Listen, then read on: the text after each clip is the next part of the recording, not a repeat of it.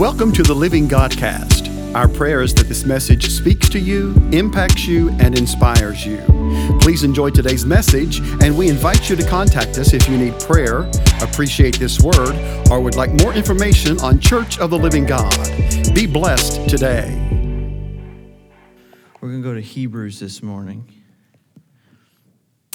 We're going to go to Hebrews this morning, and we're going to start in verse 17, and then we'll back up, and we'll talk about it a little bit. I want to go ahead and get into this because I'm not exactly sure how long it'll take.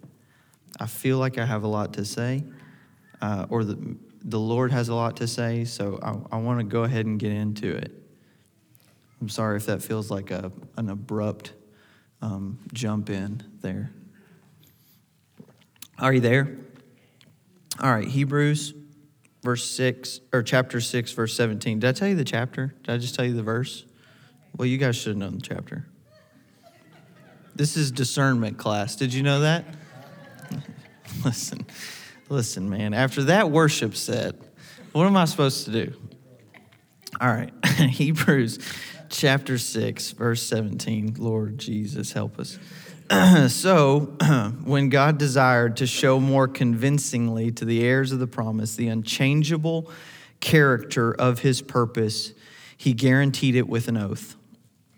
Verse 18, so that by two unchangeable things in which it is impossible for God to lie, we who have fled for refuge might have strong encouragement to hold fast to the hope that is set before us. We who have fled for refuge might have strong encouragement to hold fast to the hope that is set before us. The title of the message the Lord's given me this morning is Joyful Expectation. Joyful Expectation. Father, we thank you for this word. We thank you that we found the right chapter.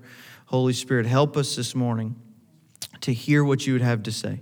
Open the ears of these people. Let this seed of your word be planted deep in the hearts of these people. Jesus, walk up and down these aisles. Speak to your people. Touch their hearts. Touch me as I bring forth this word, and let it produce good fruit for the kingdom. In Jesus' name, amen. Amen. The book of Hebrews is an interesting book for me. First of all, we really don't know who wrote it, so that's kind of interesting. Of all the history that we know about the scriptures, we really aren't positive who wrote the book of Hebrews, but it's written to a people who are really struggling. It's written to a people who are ready to give up. It's written to a people who are ready to throw in the towel. It's written to a people that have had enough. It's written to a people that are fed up. It's written to a people that are done with it. And we have some of the most powerful truths of Scripture.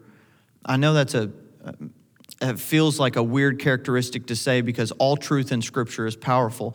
But some of the most quotable, maybe I should say, truths in Scripture. We have the book of faith in Hebrews, and it's written to a people who are losing faith and ready to give up. This is a group of previously Hebrew and Jewish people that have converted to Christianity. They're now being ostracized by their families, by their communities. They're losing businesses. They're losing homes. They're being hunted down by the Jewish community. They're being thrown out of synagogues. They're being thrown out of cities. They're being put out of their livelihood. And some think Paul. So there's some other theories about who may have wrote this. But the scripture here is all throughout Hebrews is encouraging them essentially not to give up. So this is the context with which we're jumping into Hebrews. These people are on the edge of giving up. Many of them have already given up, which is the reason for the writing of the letter, because the leaders of the church have seen that many have already fallen away, and they're writing the letter to the group of Hebrew Christians saying, "Come back, don't give up, hold fast to what you've confessed already." So we see throughout the book of Hebrews, we see a lot of imagery and a lot of pictures to the Old Testament, and that's where we get a lot of that from. So we're going to back up to verse 13. The writer says, "For when God made a promise to Abraham, since he had no greater to whom to swear, he swore by himself, saying, 'Surely I will bless you and multiply you. Surely I will bless you and multiply you.'" The writer is actually pointing all the way back to Genesis 15 In Genesis 15, God comes down and makes a covenant with Abraham. He makes what we call what was then known as a Chaldean covenant. In the book of Genesis chapter 15, God tells Abraham, he says, take some calves and some goats and some pigeons and some other animals and sacrifice them and split them. And the Chaldean covenant was actually the one who was supposed to uphold the covenant would walk in between the animals and would actually, what historians would call, would invoke a self-curse upon themselves. Because if they didn't uphold the promise that they made, they actually were swearing an oath that they were liable to death if they didn't uphold the promise. So in the book of Genesis in chapter 15, the Lord tells Abraham, he says, prepare the setting. And then he tells Abraham, he says, sit over on the side. And the scripture actually says that the Lord himself comes down and as a fire walks through the middle of these animals. He comes down as a fire and walks through the middle of these animals. And the picture is that the Lord himself says, I swear on my own life, that upon my own life, I'm risking my own life, that I'm going to be the one to uphold the promise. I'm going to be the one to uphold the covenant. I'm going to be the one who assures you that as sure as I live, not as sure as you live, not as sure as your son who is to come lives. Remember, at this time when he's talking to Abraham, there is no Isaac. In fact, at this time, there is no Ishmael. There is no heir to the house of Abraham when he makes this covenant. The Lord comes down and says, as sure as I live, I will uphold the promise. And this is the promise that has been extended to us. Paul says in Galatians that all who are born of faith are actually sons of Abraham. All who are born of faith are sons of Abraham. It's not as sure as I come to church, the promise is upheld to me. It's not as sure as I read the scriptures, the promise is upheld to me. It's as sure as the Lord lives, the promise is upheld to me. Well, he didn't come down and walk through the fire for me. He came down and walked through the fire for Abraham. No, he did come down and walk through the fire for me because the Father came down and walked through for Abraham, but the Son came down and stood and hung between heaven and earth for me. Because he who knew no sin became sin so that I could become the righteousness of God. So the shadow of the promise to Abraham became the fulfillment of the promise to me. And the promise wasn't based on my goodness or my ability. It was based on his ability. And he says, surely I will bless you and I will multiply you. Verse 16, he says, for people swear by something greater than themselves. And in all their disputes, an oath is final for confirmation. For when God desired to show more convincingly to the heirs of the promise the unchangeable character, he guaranteed it with an oath. The word for oath here is a pledge or a vow. It also means, the root word means a boundary. In other words, the Lord, through the oath of his word, he not only makes a promise, he then sets an oath. He makes a pledge with his promise. And he actually sets a boundary and says, I swear it. One of the definitions for the root word is a coast. It's as far as it's able to possibly go. The Lord says, this is the extent to which I will go. The extent to which I will go to uphold the promise to you. The extent to which I will uphold to uphold the promise to you is that I will swear it by my own name. I will swear it by my own name, and it is guaranteed to come to pass. It's guaranteed to come to pass. It's not maybe coming to pass. It's not probably come to pass, but it's guaranteed to come to pass. Verse 18, so by two unchangeable things, it's impossible for God to lie. So we who have fled for refuge might have strong encouragement. Here's what we've been working to get to hold fast to the hope that's set before us. Might have strong encouragement to hold fast to the hope that is set before us. I want to kind of dive into this for a minute. How many of you know that more happened at Calvary than we realize? More happened at Calvary than we realize. At the cross, everything changed. Everything changed. Some stuff came through the cross and continued, like worship. Old Testament, we worshiped as Levites. New Testament, we're all adopted as Levites. It continues through the cross. Some stuff stops at the cross, animal sacrifice.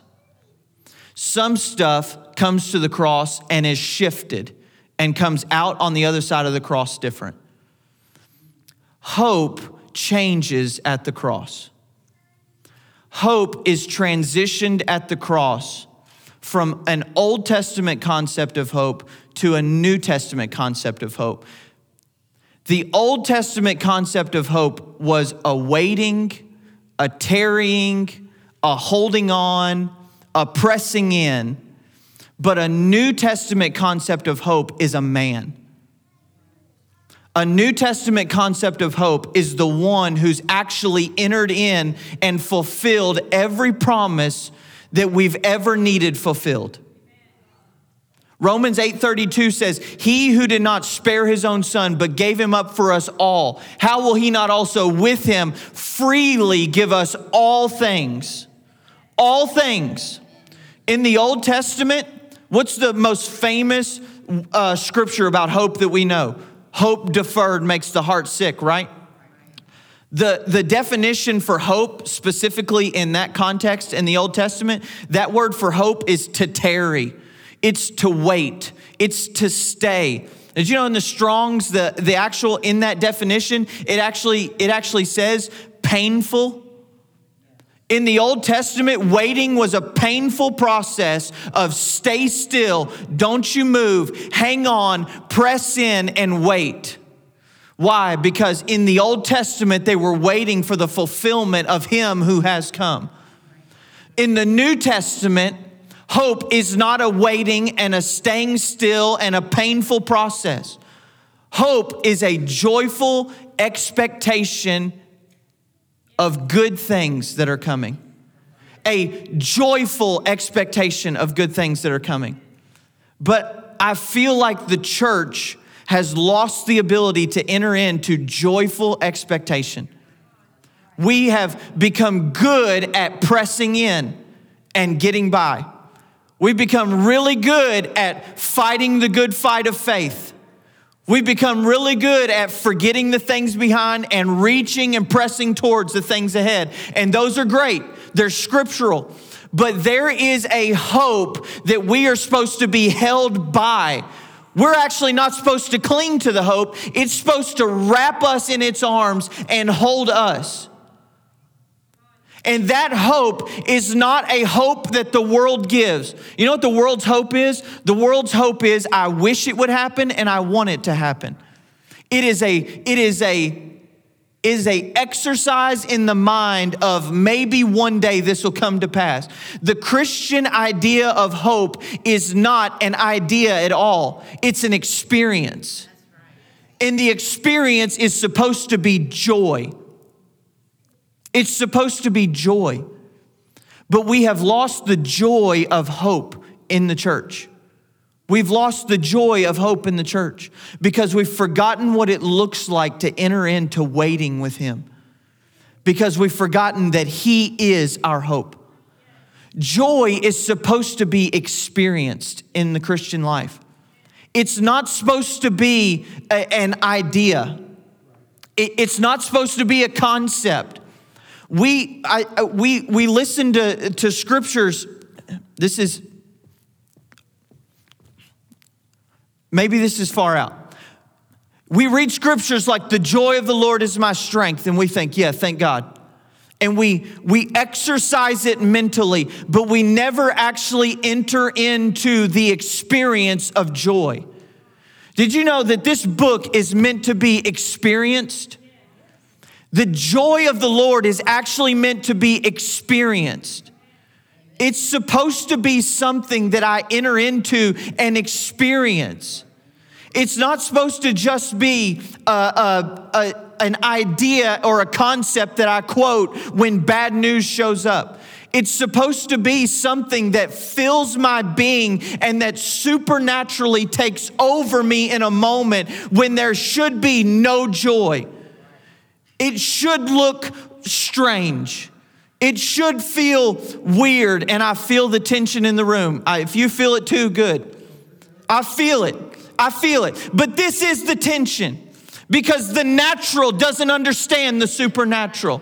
The tension should be, my man says I shouldn't be joyful, but something is coming over me that says I am joyful in this moment. Not I choose to be joyful. Not I want to be joyful. Not I hope I'm going to be joyful. I am experiencing joy in the moment. But how? The scripture says that in his presence there is joy. And at his right hand there are pleasures forevermore. And the church has abandoned the joy of his presence for the sorrow of pressing in and waiting for better days ahead. We have abandoned the joy of his presence. It is not an idea, church. It's not a concept. It's an experience. We are meant to experience joy with him. We're meant to experience joy with him. We've gotten so good. I don't know if I can say this. We've gotten so good at crying at the altar, we've forgotten what it looks like to sit and laugh at the feet of Jesus. We've forgotten what it looks like to sit and laugh at the feet of Jesus. We would be embarrassed in a prayer closet by ourselves with no one around. I'm talking in a room with no one looking to smile at the feet of Jesus, because religion says if you're experiencing him, it better look like tears and repentance and weeping.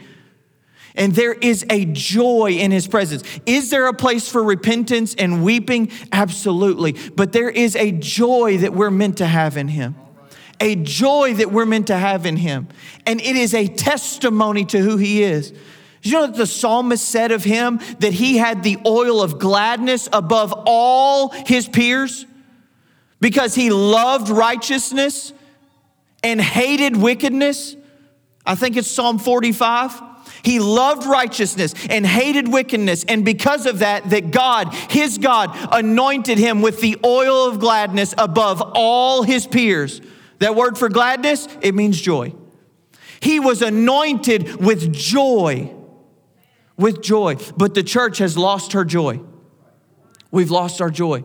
Because hope to us looks like put your head down and grind. Hope to us looks like put your head down and press through. And let me tell you, there is a time for weeping. He is the God who John Pop preached about a couple weeks ago so beautifully, who will stand at the graveside and weep with you. But he's also the God who will stand in the midst of utter chaos and laugh through the heartache with you, because joy comes in the morning. Joy comes in the morning. Tears come through the midnight hour, but joy comes in the morning. He is the morning. The scripture calls him the bright and morning star. He is the one who decides when morning comes. Morning doesn't come when enough time has passed. Morning comes when he shows up. When he shows up, morning is there. And if we want to be attractive to the people around us, it's not always going to look like weeping and gnashing of teeth. It's not always going to look like that. I love crying in the presence of the Lord. I do. I've been doing it for I don't know how long, since I was 7 years old. But I feel like the Lord is challenging us to be a people filled with joy. To be a people filled with joy. In the middle of waiting. In the middle of hoping. It said that the hope is joy. Hope in the New Testament is joyful expectation. And we have strong encouragement to hold fast to this hope, to take possession, to obtain, to have power to enter into this hope. Why do we have to seize and to take possession and to enter in and to have power to take a hold of the hope, to take a hold of the joyful expectation? Because it's not natural. Because joy is not natural to the human condition. It's not. Joy is not natural to the human condition. And if you don't believe me, take a look outside. I feel like it's showing up everywhere for me over the past month. Everywhere I look, I feel like the Lord is talking about joy. I felt like the Lord said that joy and faith are two panels of the same wall that hold itself up, that hold each other up. And I felt like he said that faith without joy is discipline, and that discipline alone will never sustain you. Discipline alone will never sustain you. Because discipline alone, now listen, hear me, discipline is good. But discipline alone will never sustain you, because discipline alone is religion. And you've been called into relationship. And relationship is always based in love. And the outflow of love is always joy. What are the fruits of the Spirit? Love, joy, peace. But we've clung to love and said it has to look and fit in a certain box, and abandoned joy. We've abandoned joy as a church. And no wonder people don't want a part of it. No wonder people don't want a part of it. I don't want to hang out with a bunch of sad people either. I love you guys.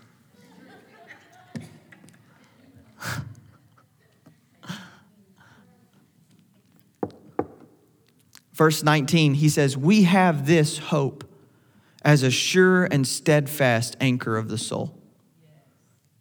A sure and steadfast anchor of the soul. This joyful expectation, it anchors our soul, not our spirit. It anchors our soul.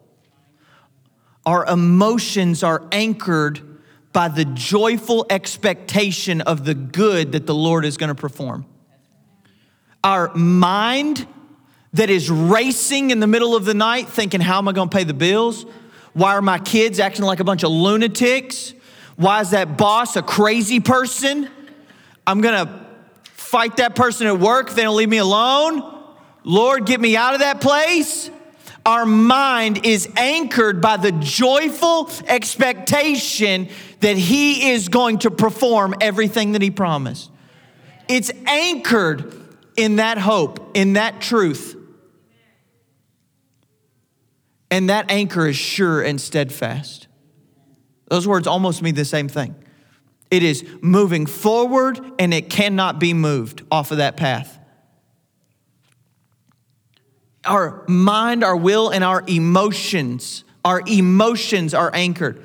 And this word for anchor, I'm almost finished. This word for anchor is so interesting. So the word for anchor means exactly what you think it means. It's just an anchor. But the root word is very interesting.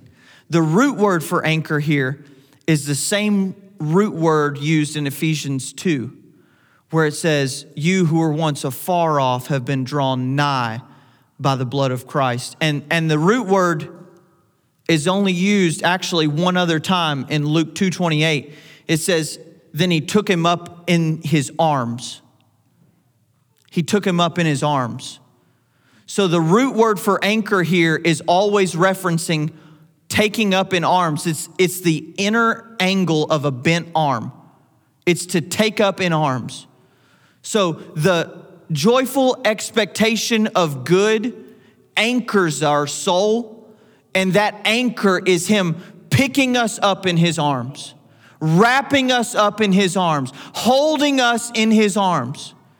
It's not and I love this, but it's not the weeping at the altar that is the anchor for my soul.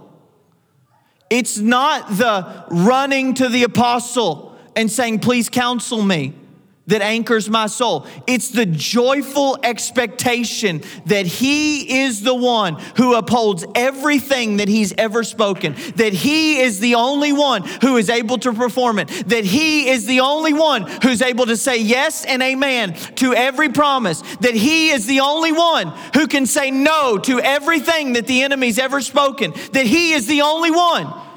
And he has wrapped me in his arms and anchored me in this hope if I'll enter into joyful expectation.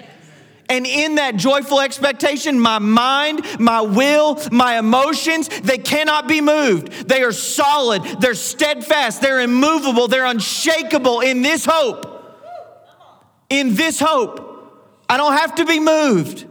I can be joyful and unmoved in this hope. I don't have to live a life of just saying, I'm going to choose to be happy despite what the circumstance says. No, that's great, but that's what the world does. The world's self-help books say, choose to be happy regardless of what your situation says. The Lord says, I will make you happy. I will cause you to be happy in the middle of the valley of the giants. I will cause you to be happy. Stand with me this morning. Thank you for listening today to the Living Godcast. We trust and pray that you are blessed by today's word. If you would like to contact us for prayer or for more information about Church of the Living God, please visit our Facebook page at Win City COLG or give us a call at 859-745-1865.